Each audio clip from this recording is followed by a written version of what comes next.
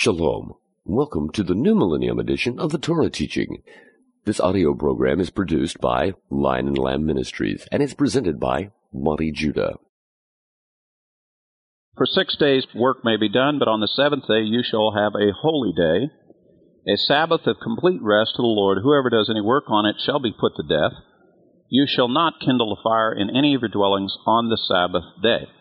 And Moses spoke to all the congregation of the sons of Israel, saying, This is the thing which the Lord has commanded, saying, Take from among you a contribution to the Lord. Whoever is of willing heart, let him bring it as the Lord's contribution, gold, silver, and bronze, and blue and purple and scarlet material, and fine linen, goat's hair, ram skins dyed red, and porpoise skins, and acacia wood, and oil for lighting, and spices for the anointing oil, and for the fragrant incense, and onyx stones, and setting stones for the ephod and for the breastplate.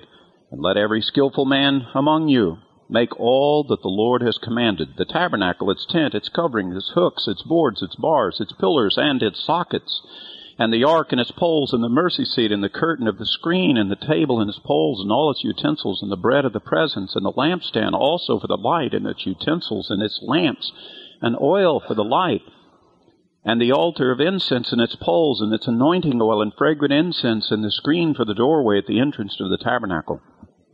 The altar of burnt offerings from its bronze grating, its poles, and all its utensils, and the basin, and its stand, and the hangings of the court, its pillars, and sockets, and screen for the gate of the court, and the pegs of the tabernacle, and pegs of the court, and their cords, and the woven garments for ministering in the holy place, the holy garments for Aaron the priest, and the garments of his sons to minister as priests. Now, we already heard about the portion about the contribution. Back several Torah portions, it was called teruma, an offering. Take up an offering, the Scripture said. So here it is, it's repeating it again. And it repeated, if you caught what I read from the very beginning, it repeated that commandment about Sabbath. And it's a foreshadowing. If you were to go through and read through this, and I'm not going to read all of it to you, but if you continue to read the rest of 35, 36, 37, 38, and 40, it repeats over and over again the same stuff. It just gets more detailed. But it's all about the tabernacle, and it's all about the stuff coming together for the tabernacle and how it's to be assembled. And in fact, let me just summarize that teaching that is given to us in this portion by reading the last part where it all comes together. It's in Exodus chapter 40. It's just a few verses. Let me read for you how the tabernacle was assembled. Then the Lord spoke to Moses, saying, On the first day of the first month you shall set up the tabernacle of the tent of meeting, and you shall place the ark of the testimony there, and you shall screen the ark with a veil. And you shall bring in the table, and arrange what belongs on it. And you shall bring in the lampstand and mount its lamps. Moreover, you shall set the gold altar of incense before the ark of the testimony, and set up the veil for the doorway to the tabernacle. You shall set the altar of burnt offering in front of the doorway of the tabernacle of the tent of meeting. You shall set the laver between the tent of meeting and the altar, and shall put water in it. And you shall set up the court all around, and hang up the veil for the gateway of the court. Then you shall take the anointing oil, and anoint the tabernacle and all that's in it, and shall consecrate it and all its furnishings, and it shall be holy. And you shall anoint the altar of burnt offering and all its utensils, and consecrate the altar, and the altar shall be most holy. You shall anoint the laver in its stand, and consecrate it. Then you shall bring Aaron and his sons to the doorway of the tent of meeting, wash them with water. You shall put the holy garments on Aaron, and anoint him, and consecrate him, that he may minister as a priest to me. And you shall bring his sons and put tunics on him. They shall anoint them, even as you have been anointed their father, that they may minister as priests to me, and their anointing shall qualify them for a perpetual priesthood throughout their generations. Thus Moses did, according to all that the Lord had commanded him, so he did. And again, it's a repetition. It's that whole sequence of the things, the furnishings, the elements of the tabernacle.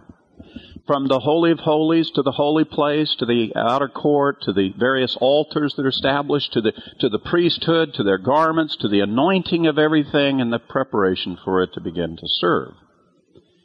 And as I have learned in the course of studying the Torah over years, and one of the principles I have tried to express to people who do study the Torah is anytime you see the Torah repeat itself, stop. There's something very important being told to you. And you must stop and learn that. God is not redundant. If He says a certain thing and He turns around and He says the exact same thing over again, He's not being redundant. He's trying to say something that you need to understand before you go further. And what's so interesting about these portions here is He repeats again the construction of the tabernacle. Repeatedly. And if you'll note in this passage I just read to you from chapter 40, what is so interesting about this particular construction technique? Did you see it? Did you notice the particular thing about the way He said to put it together? That it was built from the inside out. Now, if you were to go and build a structure, wouldn't you surely build all the rooms and get everything ready, and then you would bring the furnishings in and so forth? But God says, no, put the furnishings in first, now build around it. Build the Holy of Holies first, not last. Build the holy place next, not later. Then get the altar set up, then get the laver, then get the outer courts, then get the priests set up. The opposite of the way men do things. Not only is it reflective of God's way of doing things is different from our way, but He's also trying to illustrate and show us something. Now, you're going to hear me discuss this afternoon, a lot about the tabernacle that God has built in here. And I'm suggesting to you that the manner and the pattern of how the tabernacle was built in the wilderness is how the one in here is built. You don't build it the other way. You don't build the tabernacle that's in here in your heart, in your life, from the outside in. You begin from the inside and you work your way out. That's how things are to be assembled, just like the tabernacle was done in the wilderness. Now, I want to reflect for just a moment. We didn't talk about it in the previous weeks, but I think it's noteworthy. In these portions, you hear about the name of a certain man. A certain man who was under the guidance and instruction of Moses, who actually crafted these things. Moses was directing that the thing be constructed after the pattern he was shown, but there was an actual craftsman who was the guy who actually crafted the gold work and made the menorah. And if you recall, his name was Bezalel. He was a son of Judah, son of Hur. And God somehow put it into his heart the skill that was needed so that he could follow Moses' directions precisely and make in the physical form of those things that Moses had been instructed to do. Moses was able to give him the precise instruction. This man was able to complete it. The name Bezalel is a very interesting name. And as I've indicated to you before, understanding the names of people in the Bible will shed a lot of light on what is going on. Bezalel means in the shadow of God. You know, just from that title, that if you're going to be in a safe place, you're going to be in the shadow of God. God will overshadow you. A tent, a tabernacle is made to give shade, to give a covering. And the man whose name means in the shadow of God is the man who's been given the scripture, or given the skill to form all of these things we call the tabernacle. So that when it's all said and done, we will understand that going into the tabernacle is to come into the shadow and be covered by the shadow of God. Kind of interesting picture, how it emerges. I wish I had the time to go through every detail and tell you about every nuance that we find from the story. We just don't have time. But suffice it to say, there's no detail given in these portions of Scripture that isn't significant. And in a deeper study of these passages of Scripture, you just go deeper and deeper and deeper in the understanding of what God is trying to do here. Somehow or another, we're going to attempt to capture this morning, what is this tabernacle business all about? Now, I want you to take note of that the book of Exodus covers two main subjects. It covers the subject of the Exodus and the deliverance of God's people, and it covers the subject of the building of the tabernacle. These two weighty subjects are very profound. Right in the middle is God's voice giving us the law. Being delivered and raising up a tabernacle. And I would submit to you that in terms of your walk with God, every one of us have to go through that deliverance thing with God. Every one of us have to come to know the Lord, and we have to be delivered by Him. We have to come to terms with who God is, and we have to, if we're going to go on to maturity, we have to help raise up the tabernacle that's in here. You are not done or perfected or skilled or mature in the Lord until you have seen the tabernacle fully raised up in your heart. You may be out of Egypt, and you may have crossed the Red Sea, and you may have heard the voice of God, but your job is not done. Your task is not complete until you see this tabernacle raised up inside of you. Now, the way that we do it is, as I've already said, it's a very simple thing. We start with the ark, and we start with where His commandments are at. The New Testament teaches us, and the prophet Jeremiah specifically said, those who are going to be a part of the new covenant, those who are going to have all the benefit of the patriarchs before, and Moses and the prophets, and are going to go forward with the Messiah, the first thing that's going to happen to them in their new covenant faith is that God is going to write His commandments on the tablets of their heart, which are the tablets that go inside the Ark of the Covenant, which is the first thing that goes in the tabernacle. And from there, you will see the expression. And all the teaching, if you're really paying attention, will all flow forward from there, just like the construction of the tabernacle. Every man who comes to God because there is a priest, someone who speaks for the Lord by the work of the anointing oil of the Holy Spirit, and he is brought into the tabernacle. He is first confronted with the laver. He must see his sin. He must see that he's undone. He's unclean, that he needs to be clean. Then he has to accept the sacrifice that is put on the great fire altar for him. Then he proceeds into the holy place, and there he must deal with the altar of the heart before God. He must deal with the table of showbread, God's servants, through His Son. He must deal with the light of the menorah and the seven spirits of God. And he must deal with that mercy seat. If he doesn't do it, he has not been on the path to coming to know the one true God. Maybe it's something else he's been doing. But that is the path. And then he learns that it's God's intent to raise up that tabernacle in him. And how is it constructed? From the inside out. Now, many have tried to build the tabernacle differently. They have not been successful. Many have attempted to make a falsification for this methodology of how we'll approach God. They have not been successful. You see, we, like Moses, are told that you shall follow it according to the pattern that I shall show you. That's the only way you're going to be successful in your spiritual maturing to do it.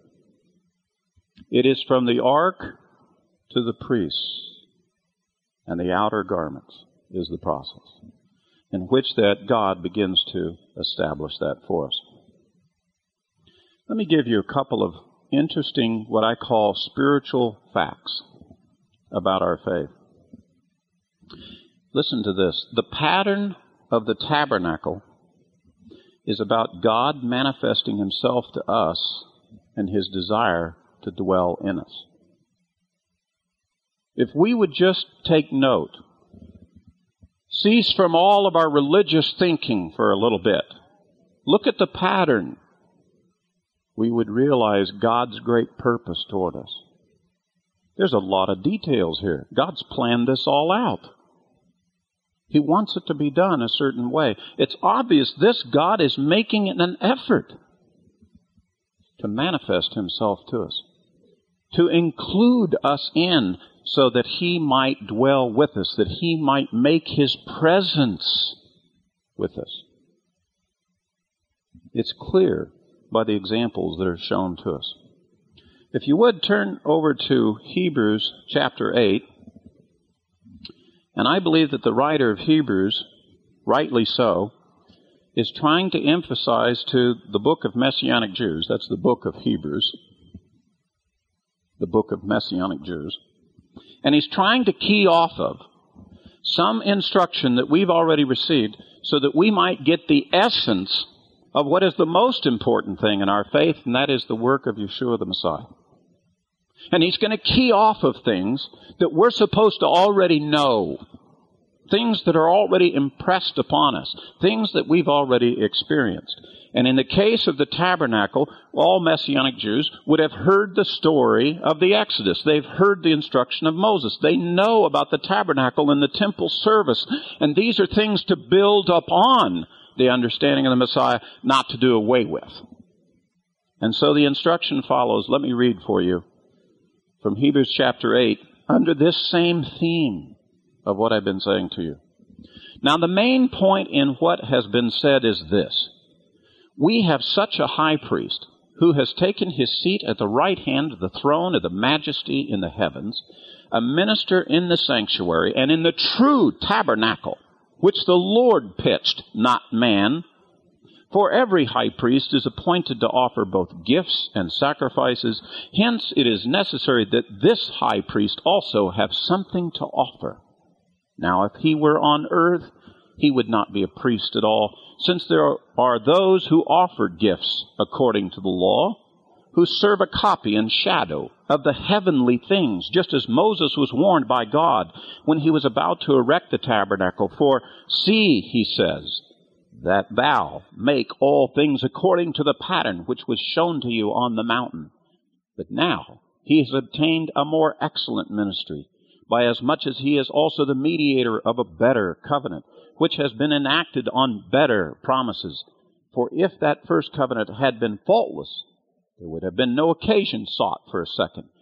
For finding fault with them, he says, Behold, days are coming, says the Lord, when I will effect a new covenant with the house of Israel and with the house of Judah, not like the covenant which I made with their fathers on the day when I took them up by the hand to lead them out of the land of Egypt. For they did not continue in my covenant, and I did not care for them, says the Lord. For this is the covenant that I will make with them, with the house of Israel. After those days, says the Lord, I will put my law into their minds, and I will write them upon their hearts, and I will be their God, and they shall be my people. And they shall not teach everyone his fellow citizen and everyone his brother, saying, Know the Lord, for all shall know me, from the least to the greatest of them. For I will be merciful to their iniquities, and I will remember their sins no more. When he said, a new covenant, he has made the first obsolete, but whatever is becoming obsolete and growing old is ready to disappear. The tabernacle that Moses erected did not remain eternally up. If you go further into the study of the Scripture of the history of Israel, you will also discover that David, desiring God to make his dwelling place with Israel, saw fit to gather all the materials, and his son erected a temple in Jerusalem so that God might dwell with Israel in the land of Israel. It didn't remain. For now, some 1900 years, it's not been erected. But there's another tabernacle that was raised up. It was one that was raised up by Yeshua as a result of his resurrection.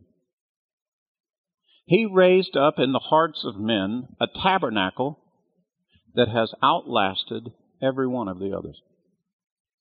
It still exists. And it will exist eternally in the hearts of every person who believes in Him. Just like the pattern of the one that is in heaven that's eternal. The fact of the matter is that the tabernacle of Moses, the temple of David, they were all temporary shadows of pictures trying to illustrate what would still yet be in the future. The one that Yeshua built. The one the Son of God built. That's the one that's really permanent, eternal. You and I go into eternity in it, with it, in the shadow of God. It was trying to explain to us about our new covenant faith. And the writer of Hebrews here so passionately trying to say, brethren, man, we are the recipients of what God purposed. Don't you remember the ancient story of salvation and deliverance? But it didn't end there. Remember, He gave His law, He gave His commandments, and then He erected a tabernacle and He dwelt. And that's what we're supposed to be doing. We don't end with salvation and deliverance. It's the start to begin to dwell with God. But you know what? If there's one thing in our new covenant faith we are virtually ignorant of, the one thing in our new covenant faith we and our fathers and generations before, we've heard a lot about salvation and deliverance, and we've very little have we understood. How do we get that tabernacle built in our hearts? How do we get that constructed? I mean, God starts it, but how do we finish it? Where are all those pieces? Where are those furnishings? Where's the place that it should go? And where's the craftsmanship to finish the job? Let me give you a couple other facts, folks. The throne of God is the temple. The throne of God is illustrated in the tabernacle. If you were to go up into Revelation and you were to listen to the prophet Ezekiel and the prophet Isaiah, who actually did see the throne of God, here's what they depicted, and they told you. They said, it's just like walking into the temple. It's just like walking into the tabernacle. That underneath Ezekiel seeing the throne of God, he saw the Ark of the Covenant. He saw the burning wheels of the fiery chariot, the Merkabah, the throne chariot. He saw God rested above the cherubim. Isaiah saw the seraphim that were above the throne of God. John saw the throne of God, and he walked in and he could see the showbread, and he could see the menorah, and he could see the veil, and he could see the ark, and he could see where God was at. It's the throne of God. Now, we're all interested in the throne of God. We all want to be part, but we think the throne of God is some elusive thing. It's way up there in heaven. It's up there. Folks, the throne of God is here. If the tabernacle has been set up, this is the throne of God. This is where He dwells. This is where He sits on His throne. You don't have to go to heaven to find God in His throne. He's right there. He's in you. He's in your mouth. He's in your heart.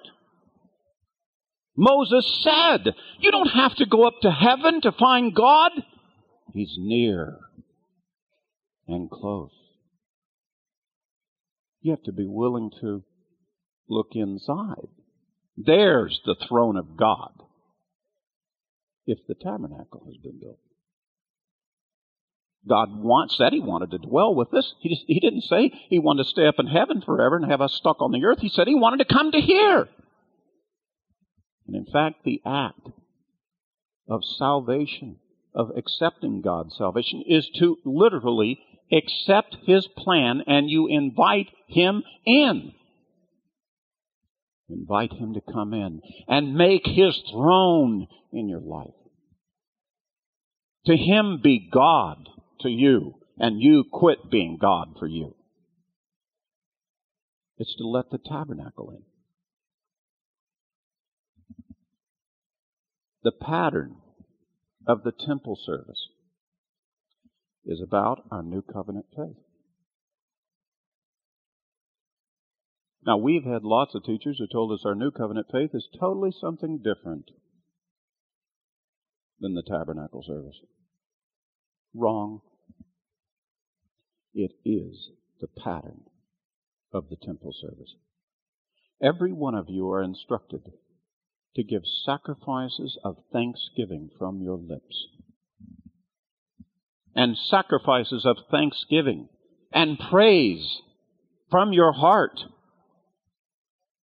Every one of you is challenged with the duty to keep that altar fire burning so that when the great high priest returns, he will find it ready to do business with God. Every one of you is told to keep your heart as clean and as pure as the courts of his tabernacle. If you want to understand how to live your new covenant faith, learn something about the tabernacle service. Learn something of the duties of the priests and how to minister to the Lord, how things should be done right and proper. Let me give you an example of how this works. I'll carry it out just a little bit further. Probably scare half the people who may listen to this tape to death. Let me ask you something. Here we are standing out there with Moses. The tabernacle is erected, and Moses wants to invite you in to see the tabernacle with him. You're going to walk in with Moses. You're going to be led in properly, introduced to all of the elements in there. And so you prepare your heart, and you proceed in, and on a leash is a pig. Would you carry that pig? Would you lead that pig into those courts? Why do you then eat pig and lead it into this tabernacle that's in here? If this is really the tabernacle of God now that's in here, why don't you follow the pattern? Why do you think you have the right to desecrate the courts and throne of God in your new covenant faith? I tell you, you don't. See, the pattern of the tabernacle clears up a whole bunch of those issues. Well, I thought God, when I got my new covenant faith, gave me a cast iron stomach and I was no longer subject to the ill effects of eating pig. No, he didn't give you a cast iron stomach. He raised up a tabernacle inside of you. And anybody who's a casual observer of the tabernacle knows, I don't care what your theology is, but it's stupid to lead a pig into the court. Stupid. Why don't we look and understand? The courts of the Lord are now in here. Why don't we follow the pattern? You know, that's just one example. We could go through a whole host of them. They really clear up a lot of questions. What is proper before the Lord? What is not? What would be right before the Lord? And I am suggesting to you that the new covenant in no way abrogates or destroys any commandment with regard to the temple service. In fact, it fills it up full of more meaning and makes it the really eternal tabernacle.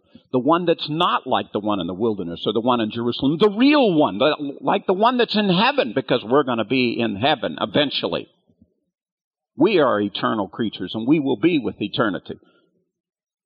This earth will one day pass away. We and the Lord will not. So the things that God creates and constructs within you are also part of the eternal order of things. Amen? The pattern of the temple service is also about our Messiah, the high priest. If I were to read for you further in Hebrews chapter 9, that's what he's trying to say. He's trying to say that Messiah is a high priest after the order of Melchizedek who serves in a temple in heaven and in here.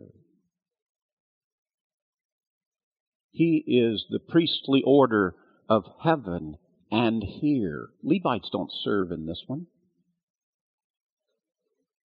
Yeshua the Messiah serves in this one. This one is a better one than the one before. The other one was a shadow, a copy, a repetition of it so that we could see it and understand it, so that we'd understand this one. So we could understand the great work of the Messiah, who presents sacrifices for us, who ministers for us. Now, when Yeshua came, it is very clear from the gospel intent that he came with an incredible message about this whole subject. In fact, he said in John 2,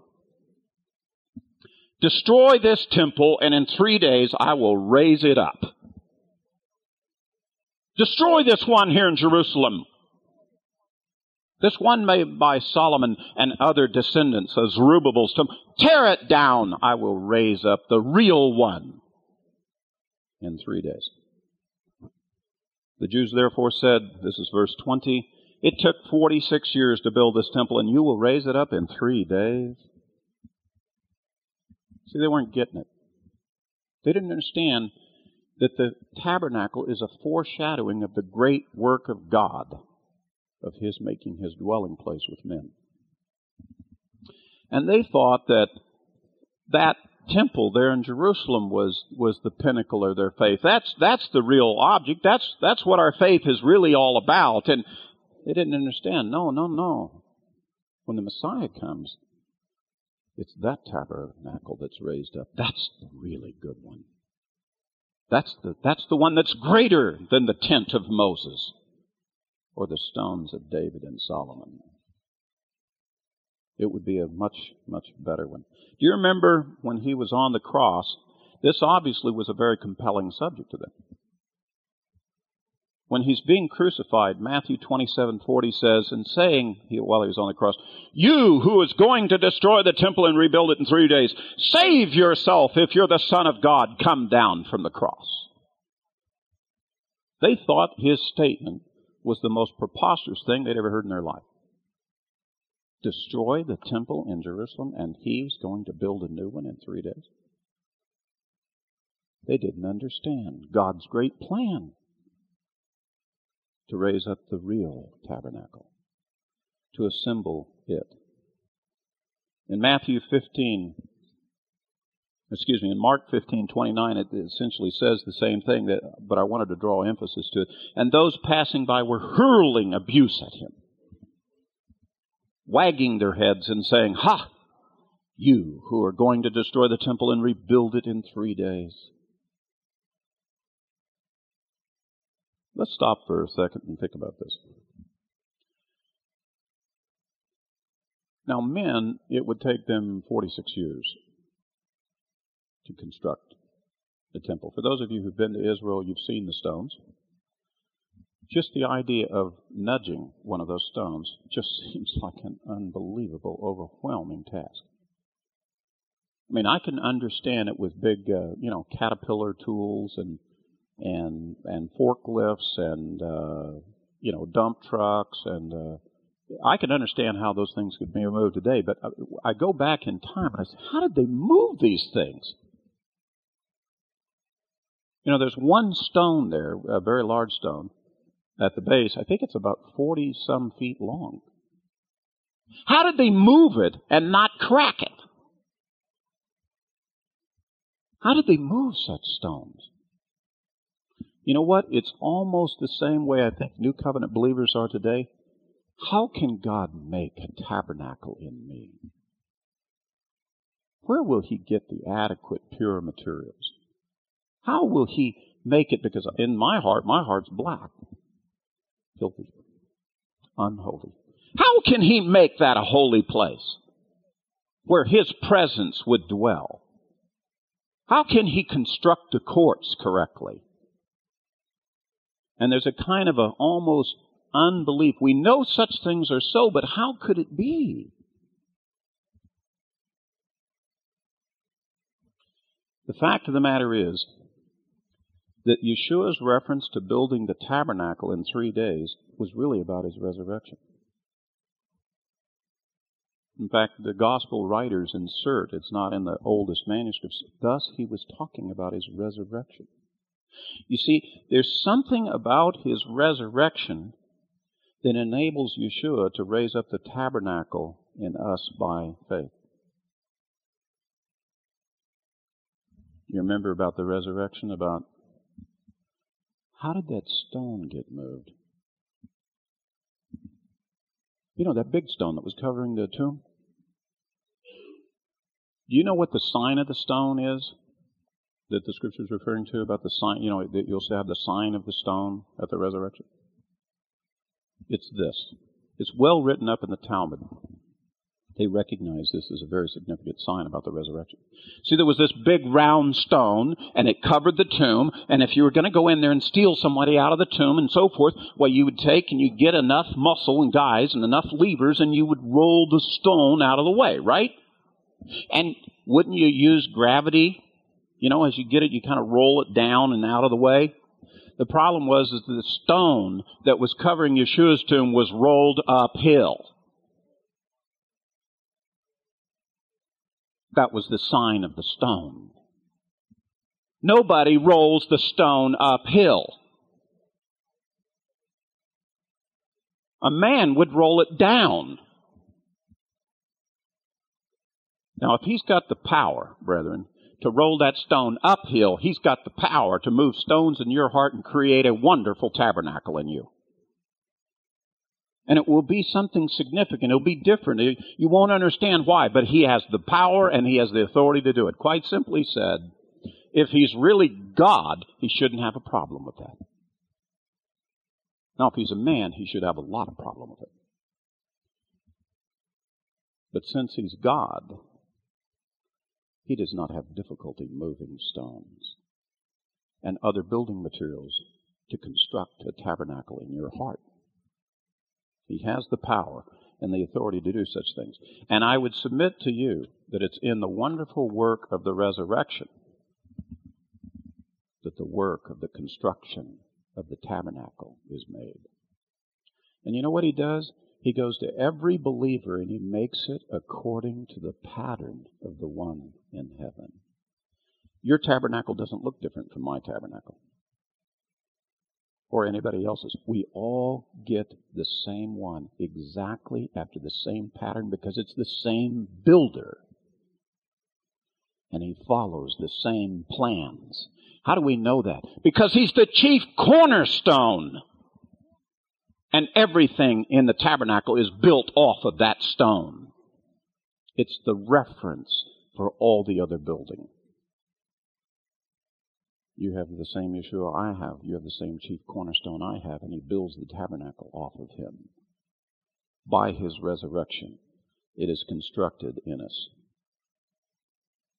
The great work of Yeshua is the resurrection, and his resurrection is about the raising up of the tabernacle in the hearts of men. When the new covenant began at the day of Pentecost, the big sermon that Peter gives to us there in Acts 2, the great message that he gives is not that Yeshua is the Messiah. It's not that Yeshua came and fulfilled prophecies. It's that he was resurrected and he's no longer in the grave and he's alive. And you guys are on record as having killed him. And he's been victorious over death. That's what pricked their hearts and said, what are we to do? What must we do to be saved? Because they took responsibility for their death, for their part in his death, and yet he's still alive. You would think that since he's now alive, he would come back to destroy and judge those who caused his death, wouldn't you? I mean, if some guy came and he killed you, he assaulted you, he shot you, and you died, and somehow God brought you back, and you came face to face with the guy, what do you think the question would be? That other guy's going to pay a penalty. What he did was wrong. And so they were pricked in their hearts and said, what are we to do? You know, if he's alive and he's coming back to exact judgment upon those who perpetrated his death. The interesting thing, of course, is about the death on the cross is he died because of sins, not because of the work of the Gentiles. Sure, they carried out the orders of Pilate. It's not because of the religious leaders. They condemned him, of course, but the thing that actually caused his actual death was the sin of the world. That's us. Them and us. Every one of us had a part in it. This business about him coming back and forgiving us, his business of him raising up the tabernacle to make a dwelling place in us, it only seems fitting that we should be in a receptive mood of him, that we should be kindly toward him. Now, for us Jews, this all seems to fit. And the real quandary comes into is, do the Gentiles get the same thing? Do they get a tabernacle too? I mean, formerly, the Gentiles had to stay out. Remember, out of the inner courts, there was a court of Gentiles, but they don't get to go into the other courts, right? I mean, does this tabernacle, does it permit Gentiles to go into those courts? And the answer is yes.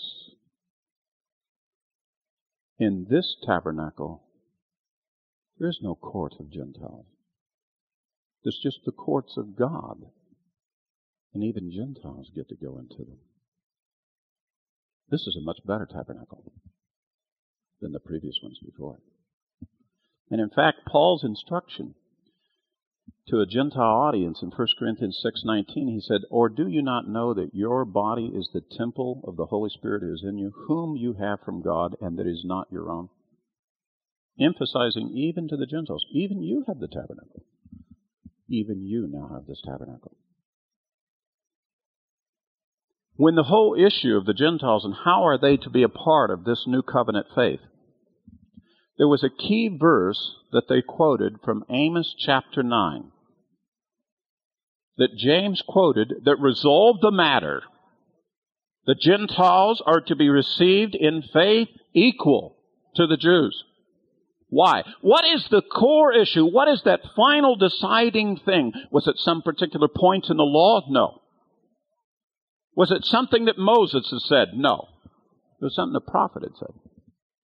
A prophet who had prophesied and said this, that after these things I will return, and I will rebuild the tabernacle of David, which has fallen, and I will rebuild its ruins, and I will restore it.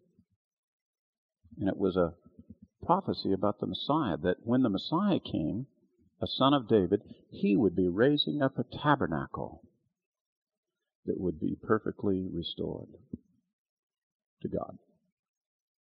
That all of the previous things that have happened with tabernacles and temples and so forth, those issues would be resolved.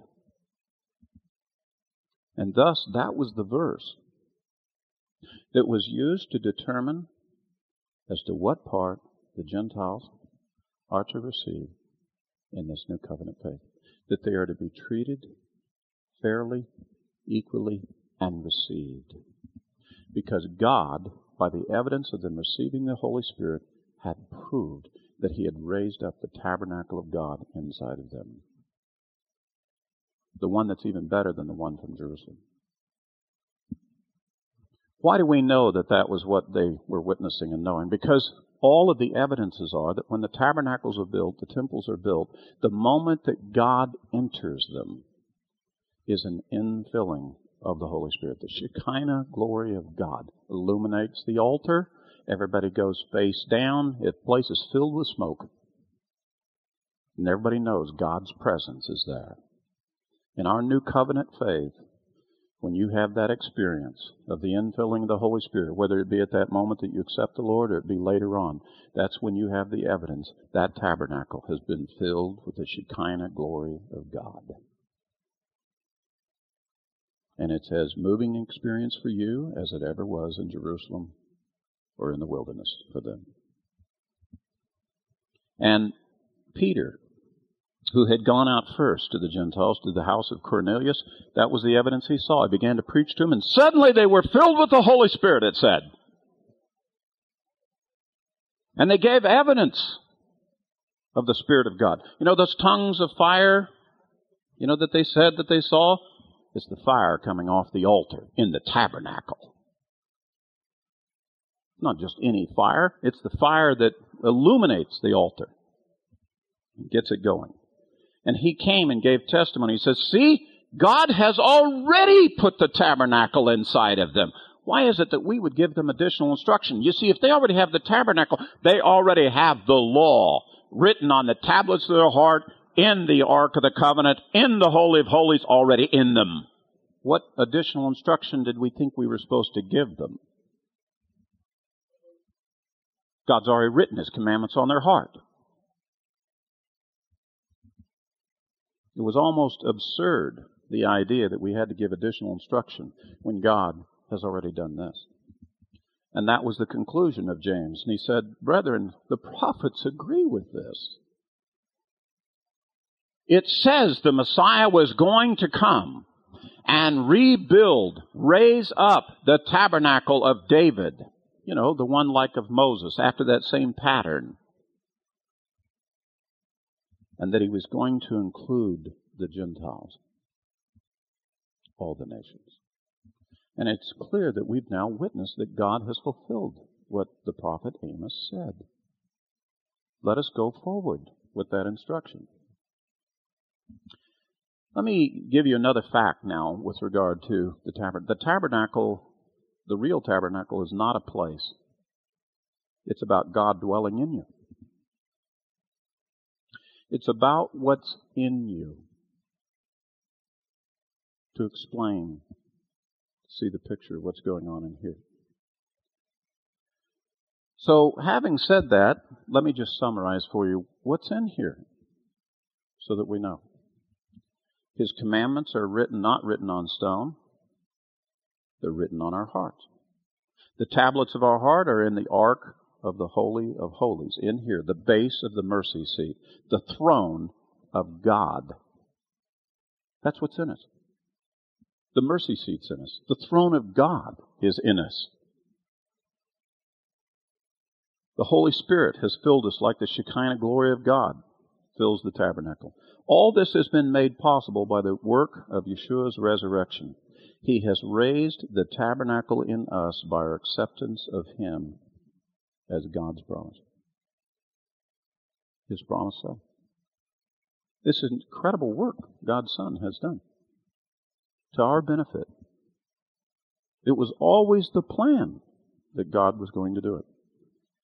If we are in this new covenant faith, that is what we received.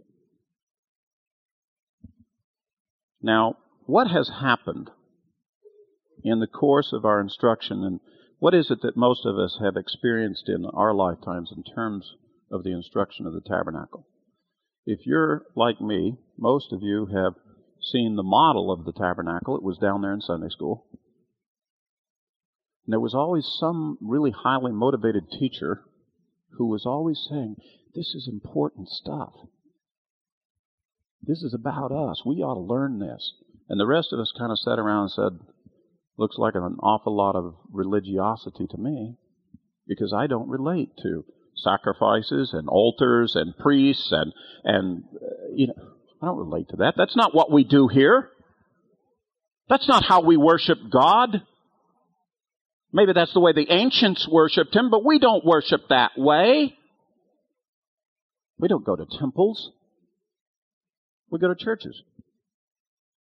We don't have priests. We have preachers. We don't have the law anymore. We have the New Testament, right? Everything is substituted. Everything that God established, man has decided to put away.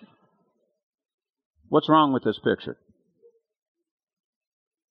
Maybe we're making a mistake.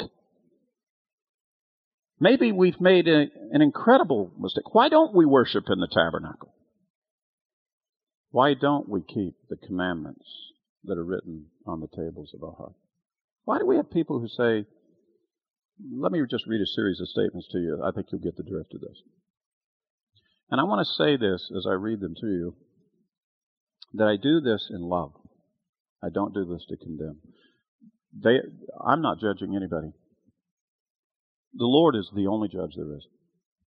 Each man will give account to the Lord.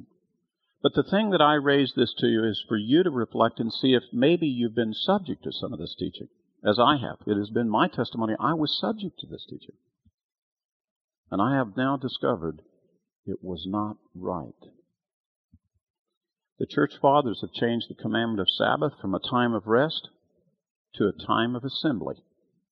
No wonder the world is so confused about what Sabbath is all about. You know, you go talk to the average believer today, and he thinks Sabbath is about an assembly time. Or you mean we have to go to church on Saturday? No, that's not Sabbath. That's not at all what I'm talking about.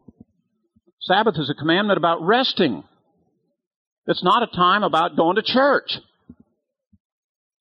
But they've substituted it, and they're confused.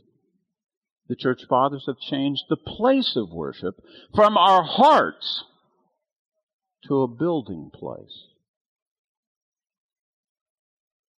I never had any New Covenant teachers tell me I'm to worship God from my heart before the very throne of God. Now, I've had some evangelicals tell me that my faith has to originate from my heart, but I never heard anybody say, no, you don't have to go to a church building. You can go in here and worship the Lord. Somehow we always knew it was right, but nobody said it. Church fathers have made the church into a place of assembly, and we're just people who go to church. The biblical word church is about people. The biblical word church is the ecclesia, the called out assembly from the world. But they've changed that into a building, a place. And it's not us, and we're struggling, and you've heard that said yourself. I'm sure you've said, well, we're the church. The church is not that place over there. Try telling that to an established church congregation. I guarantee you every one of your tithes is going to support that place. Where your money is, there will your heart be also. Here we are trying to worship God, and instead of worshiping Him in our hearts and our new covenant faith, we're all going to this place. No wonder we're confused. No wonder people are going, I really feel like I should be able to go up on a mountaintop and worship God better than sitting in that place. They're not wise theologically, but they're speaking the truth.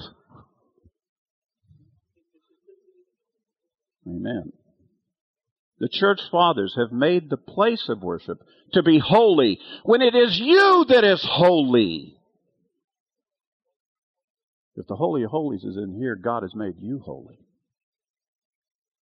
Not that place. You. It's been stolen from you. The spiritual attributes of what God has done for you has been misappropriated. So you walk around and say, I'm filthy, the church is holy. The church fathers have gone further and said that the traditions of men are better than the commandments and instructions of God. I have sit with men and discussed these points, and they won't defend their present day worship based on Scripture. They don't pull verses out of here and say, see, God purposed that we should do it in this church building. They don't, because there's no verses that say that. Instead, what they say, and this is an exact quote, the church fathers decided that we should do it this way.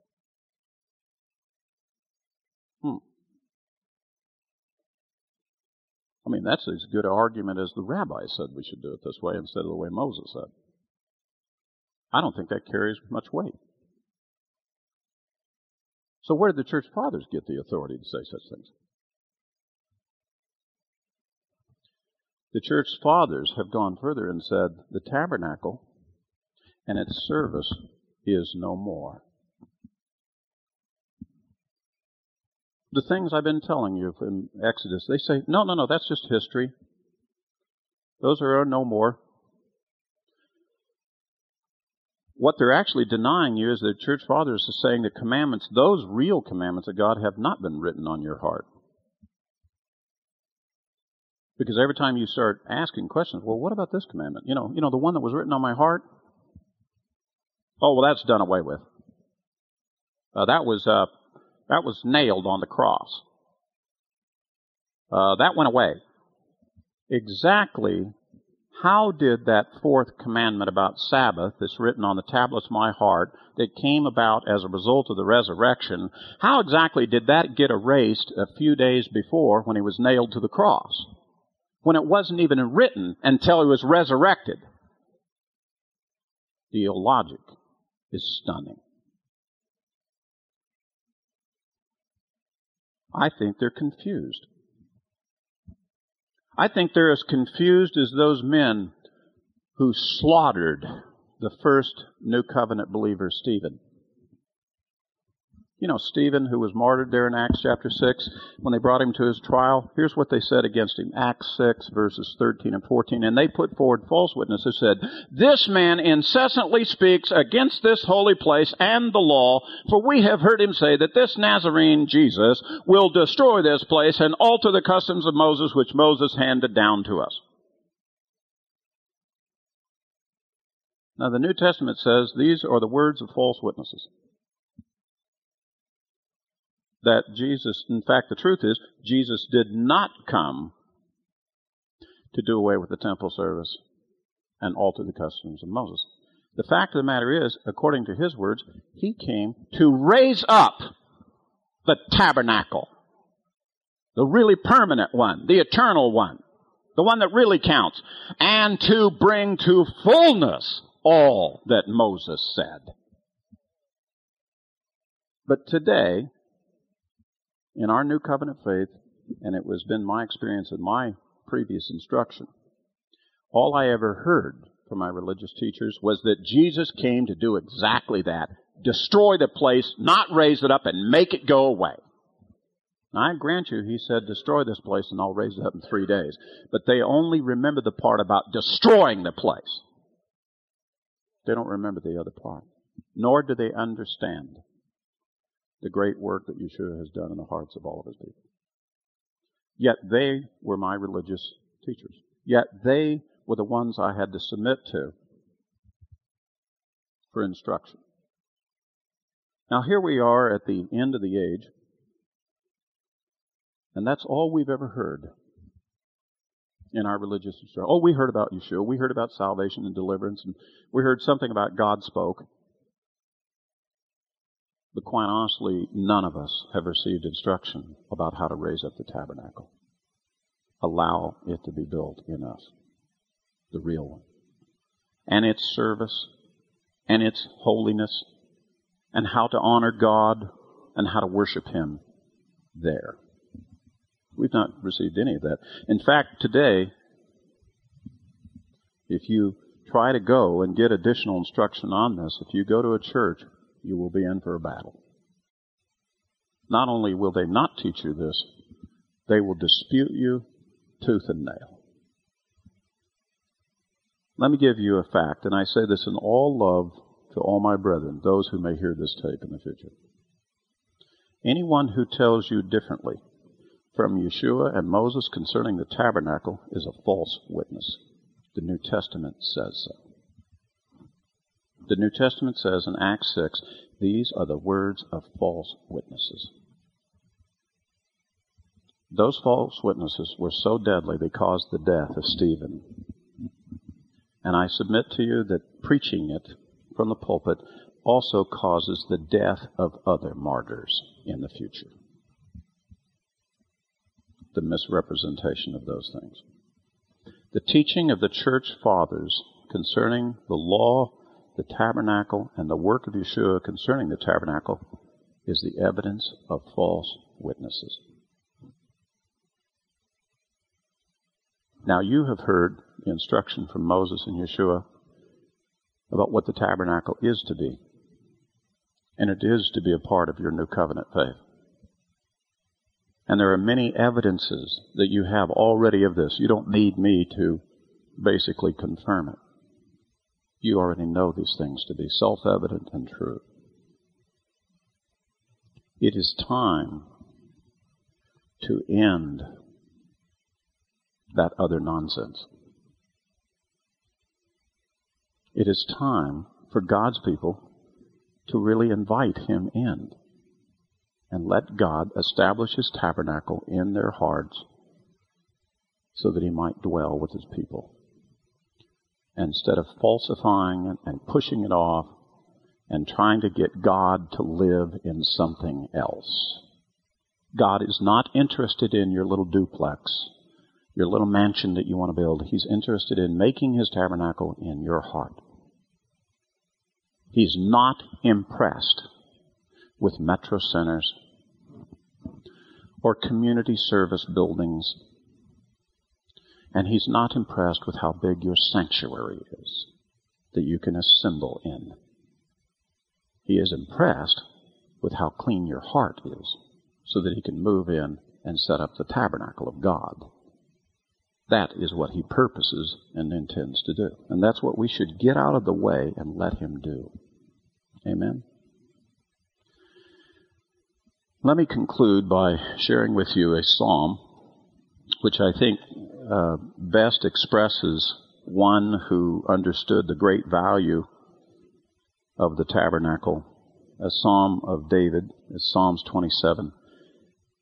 And I want to conclude on our teaching about the tabernacle with what he said in a very loving and wonderful way. Psalms 27, beginning at verse 1, "The Lord is my light and my salvation. Whom shall I fear? The Lord is the defense of my life. Whom shall I dread?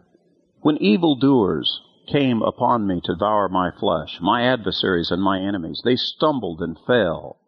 Though a host encamp against me, my heart will not fear. Though war arise against me, in spite of this I shall be confident. One thing have I asked from the Lord, and that I shall seek, that I may dwell in the house of the Lord all the days of my life, to behold the beauty of the Lord, and to meditate in His temple. For in the day of trouble He will conceal me in His tabernacle. In the secret place of His tent He will hide me. He will lift me up on a rock. And now my head will be lifted above my enemies around me, and I will offer in His tent sacrifices with shouts of joy. I will sing, yes, I will sing the praises to the Lord." You want to be in the refuge of God? You want to be under the wings of God? You want to be in the shadow of God? You have to have a tabernacle. You have to have the tabernacle of God. Remember the man who constructed the elements in His name? In the shadow of God. That's where the refuge is at. It's not in a place, people. It's right here, close by. Right here. It's in this one. The enemy cannot come into those courts. If you bind yourself to the altar there, he can't reach you. You're covered by the Lord. You have sanctuary in God. It's not in the building down the street. It's in here. If the tabernacle has been constructed and built in here. Amen? Let's pray. Father, thank You for the story of the tabernacle. Thank You for the instruction,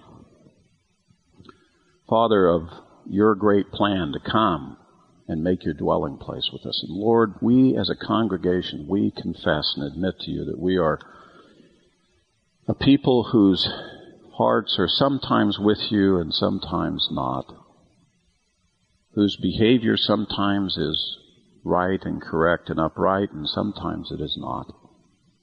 But Lord, we do confess to You that we do seek the real essence, the truth of our faith. We're not interested in imitations or substitutes. We want what You have for us, Lord. We want You to make Your dwelling place in us. The real dwelling places, not symbol, not symbology. We want the real tabernacle, Lord.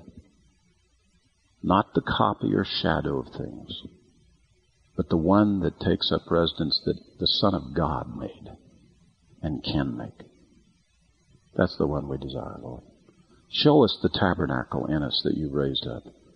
Show us how to get the courts ready and prepared and clean and proper. Show us the service for the altar. Show us, Lord, how to trim the lamp, how to set the table of showbread, how to put before you the sweet incense of prayers, how to offer up sacrifices from our lips of praise and thanksgiving and shouts of joy. Show us how to really worship you, Lord, how to be the real servants of you. Lord, we invite you into those courts, and we ask you to take up residence in our lives and be the real King of Kings for us. We know it's your desire to be with us. So, Lord, we welcome you. We invite you. We say, come, Lord. Take up your proper place in our hearts. Show us the ark and the mercy seat. Give us the heart to obey your commandments, Lord, and to worship you in spirit and in truth correctly. Let us not, Lord, be sold out with cheap substitutes and religiosity. We choose the presence of you, Lord, above and over all other things. We thank you, Lord, for making such a tabernacle, for making it possible for you to dwell in the hearts of men. And Lord, we invite you into our hearts. We ask you to take up your throne in us. May your name be honored and glorified in that tabernacle. Thank you in Yeshua's name. Amen. For more information about Lion and Lamb Ministries, call our office at 405-447-4429. Our address is Post Office Box 720-968, Norman, Oklahoma 73070. Our web address is www.lionlamb.net. Thank you.